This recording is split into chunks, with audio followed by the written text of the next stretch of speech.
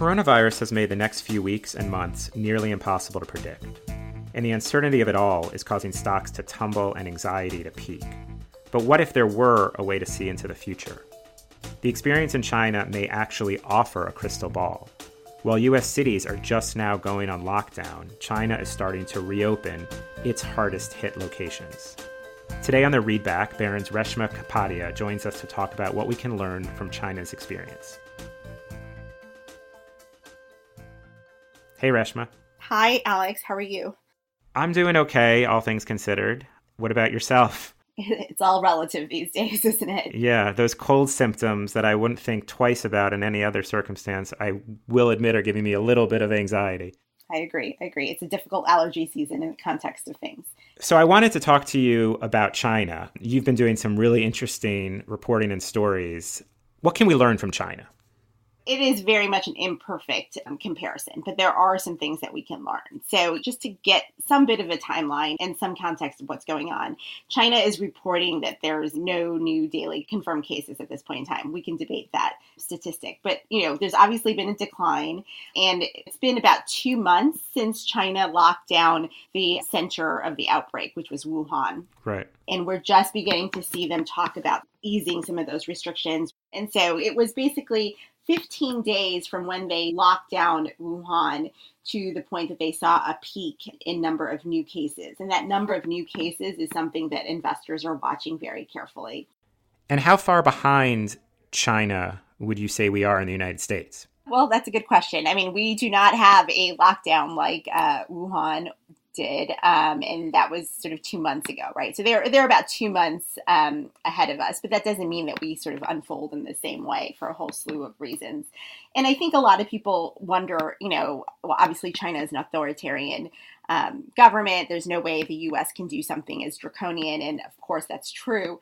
But I've talked to some folks who are very good in terms of the Chinese economy, and they made some comparisons, and they said that while Wuhan was locked down, some of the restrictions that we saw in other places like Beijing and Shanghai and other parts in China are not that dissimilar to what we're seeing in California or in New York. And of course, those are measures that 2 weeks ago we all would have thought were draconian. I mean, who can imagine shelter in place in places like New York City? So personally, having reported on this, I have to admit, I'm constantly in the news. We're certainly doing our most honest reporting possible. I am constantly looking for reasons personally for hope in what we write and what I read. How much hope do you take away from what you've been writing about and from the China experience? I mean, I think that there is a template for some sort of mitigation of the spread of the outbreak. China is obviously the big example out there, but if you look at what South Korea did or Singapore did or Taiwan did, these countries that were sort of much earlier on, they took different measures. There was a lot of widespread testing, some restrictions in movement, and they have gotten it under some control. So I'm not sure if I believe that there are no new daily confirmed cases out of China. That's something that's definitely being debated, and it's hard to have transparency around that, especially considering that China didn't tell anyone about the virus for several weeks. Right. But I think that there is a reason for hope, and there's also things to take away from what these countries are doing, both in terms of testing and how they are restricting movements, as well as what the governments there have done to sort of fill the void and the economic hit, which is considerable, obviously, in all of these places. So for all the differences around the disease itself, coronavirus itself, China's economy is different than ours as well. How much does that limit our ability to take lessons from China? And where are there similarities? Yeah, so that's a good question. So, I mean, I think that we do need to take into account sort of the differences in our economy. So one of the differences between China and the U.S. is that our economy is much more reliant on consumption and services than China's economy. But that has been a growing portion of China's economy. So it's not that it's not important. Meaning China has been looking more like our economy over recent years. Yes. I think it's a little bit more than half of its economy and more than 2/3 of our economy. is services. Right. And so, what we're seeing, everyone's been looking to see when China's economy gets back up and running. Obviously, a major issue for supply chains and all the disruption we've seen. And Right. so on that front, on the industrial front, we are beginning to see positive signs, right? Like the coal production's back up, the lights have been turned on to the factories. We're not at 100%, but, we're getting there. So we've seen improvement on that front. And is that hard data on the factories? Like, I know there's some questions about data from China, but does that actually come from sort of satellite images, or do we know for a fact that the factories are back at operation? Right. So there are all these metrics that people track to kind of get a better sense of what's going on, right? Like coal production, for example, or pollution levels or traffic. And so those are sort of ancillary numbers, not hard economic data coming from China. And so those are moving in the right direction. And those we can kind of believe because we're actually seeing it from third parties. Yes. Though I will sort of caution on the, coal production and the lights being on. I mean, the lights may be on, but the workers for a while were not there producing anything because they didn't have the parts. So, I mean, yes, we're moving in the right direction is the way we should look at it. And you mentioned the supply chain, and it's interesting to think that 2 months ago, the big worry in the U.S. before the virus really arrived here was that our companies would be hit terribly because all the products they source from China would not be available. So that worry, the supply chain worry, has solved itself to some degree, right? And now it's a question of, well, once the companies produce these goods and bring them back to the U.S., will there be anyone in the U.S. to buy them? Right.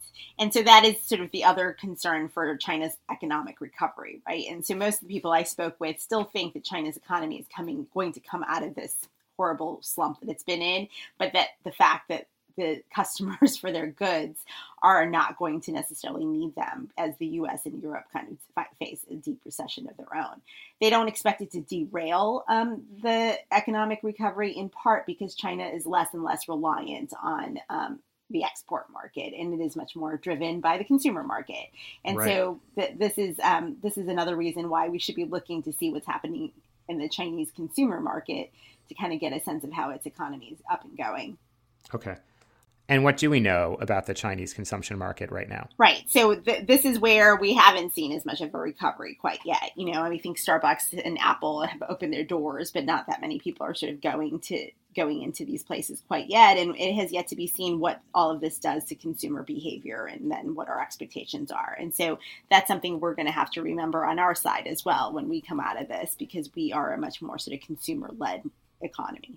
Yeah, I would imagine, amazingly enough, we're headed towards earnings season in a few weeks in the U.S. from U.S. companies. And that's obviously a time when companies report numbers, but they're also asked questions by investors. I would imagine that companies like Starbucks and Apple that have lots of stores in China are going to be asked, I hope, are asked a lot of questions about what they're seeing there. I mean, that might be our next best set of data points. Yeah, I think that, and when we're looking for a guidebook, I think that we will learn lessons from that, right? Like, how does the Chinese consumer come back? Are they Right. willing to go to Starbucks or willing to go to Yum China to get, fast food or whatnot? And how does behavior change? And we'll begin to start seeing clues for that. Yeah, it's pretty amazing right now that with Apple, every store in the world is essentially closed. Every Apple store in the world is closed except for the ones in China now. Yeah, which just shows like they're kind of coming out while we're still in this. While we're all going in. Yeah. Okay, so I love the hope. I love thinking positively and finding some optimism here. But let's talk a little bit about why China isn't the perfect model for us. Right. So, again, authoritarian government, they are able to do things in ways that we cannot do, which we're seeing already, right? We are really having a fragmented patchwork approach to this virus where certain governors are locking down the states and others are not.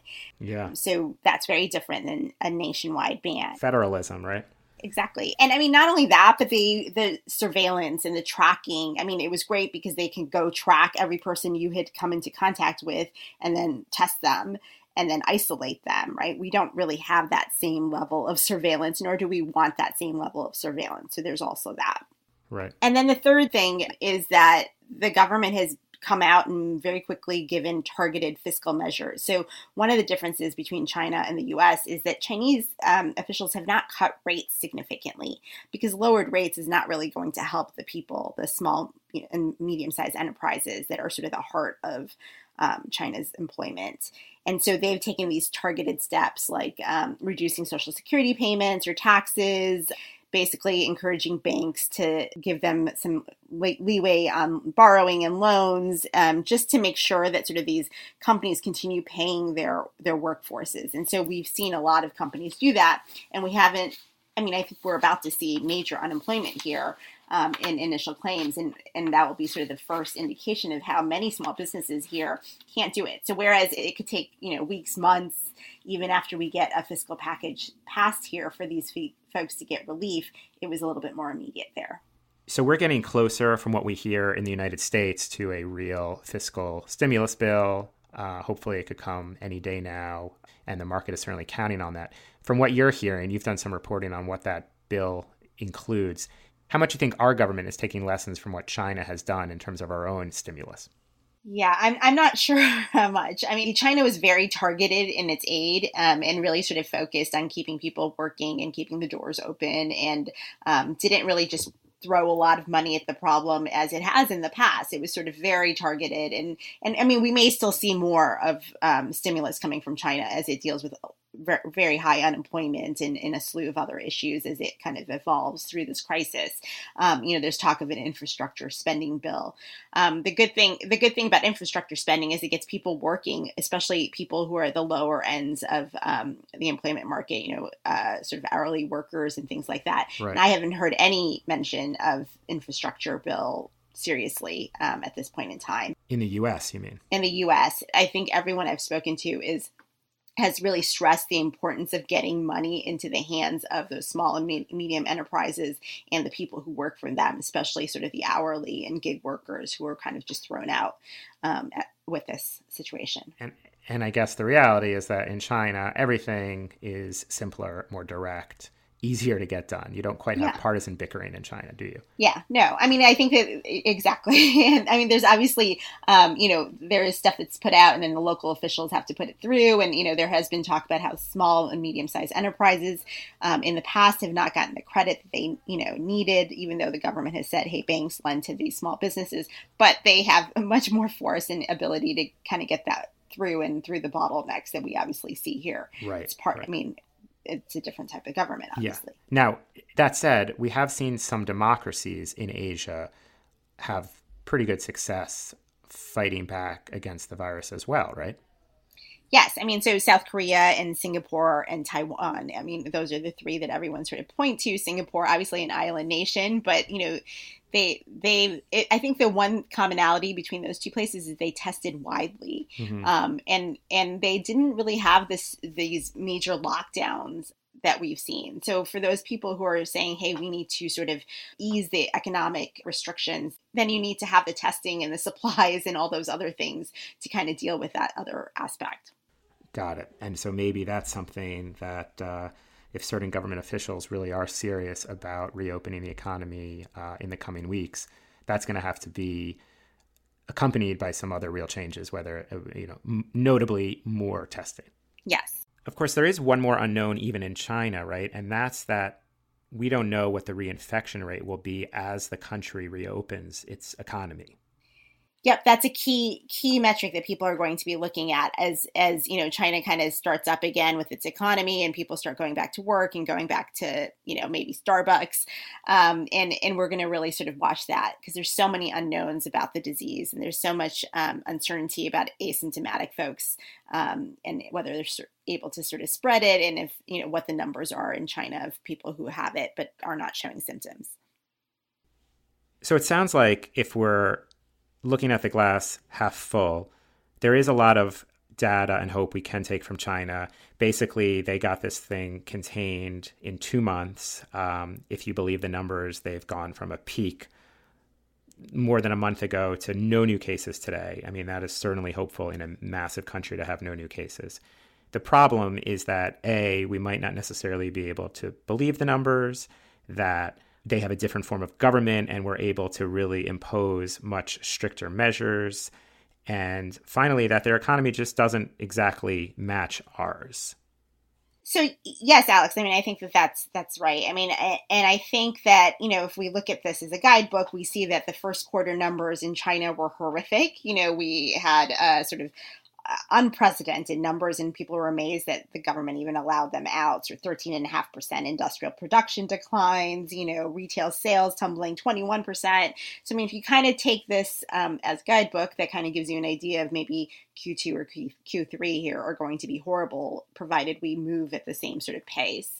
And then it kind of gives you an idea of the market. The market did turn back up as the number of new reported confirmed cases began to decline. That was so amazing to me. I mean, I just would point out that in the U.S., as things were peaking in China, as the cases were getting worse and worse, our markets were still at all-time highs, right? And then as things were getting better and better in China, our markets are at their lowest points in 3 years and have lost 35% of their value.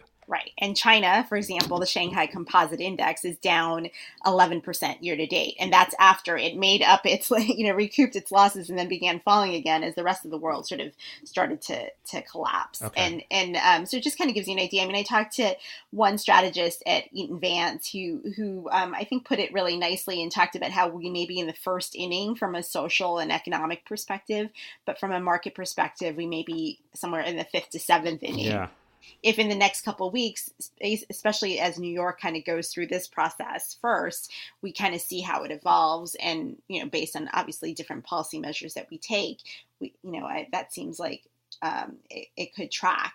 I think it's also worth looking at what sectors in China have done better than others. Yeah, for sure. Tell us. So, fund managers are sort of looking for like, what does the world look like beyond the outbreak? And obviously we're still in that process of sorting it out. But some of the sectors that did well were the internet companies that, the Alibabas, the Tencents, as people are at home delivering, getting goods delivered, live streaming, things that would make sense, I guess, if you thought about it. But also healthcare, for example, is doing well in China. That was a very sort of nascent industry. And obviously there's going to be much more focus by the government in that industry. Some people expect a good deal of resources to be pumped into the healthcare industry and building that out. Right. And then the third area is sort of software and automation as companies try to become more efficient and productive. And there's also an expectation that we see consolidation in these markets because obviously margins are going to be crimped. So if that's sort of, that's kind of what people are thinking about on the ground in China, maybe that's what our money managers here, when they look at the U.S. market, should be thinking about. So internet, healthcare, software and automation, at least based on China's experience, all areas that should continue to do relatively well in the U.S. Yeah. Yep. Well, thanks, Reshma. That is helpful. It's both hopeful and sobering, I would say. We'll talk to you soon and stay well. Thanks. You too.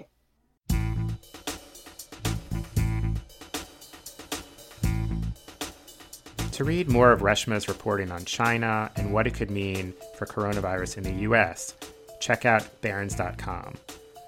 We're also doing, of course, minute-by-minute reporting on the virus and what it means for investors and the rest of us in the economy.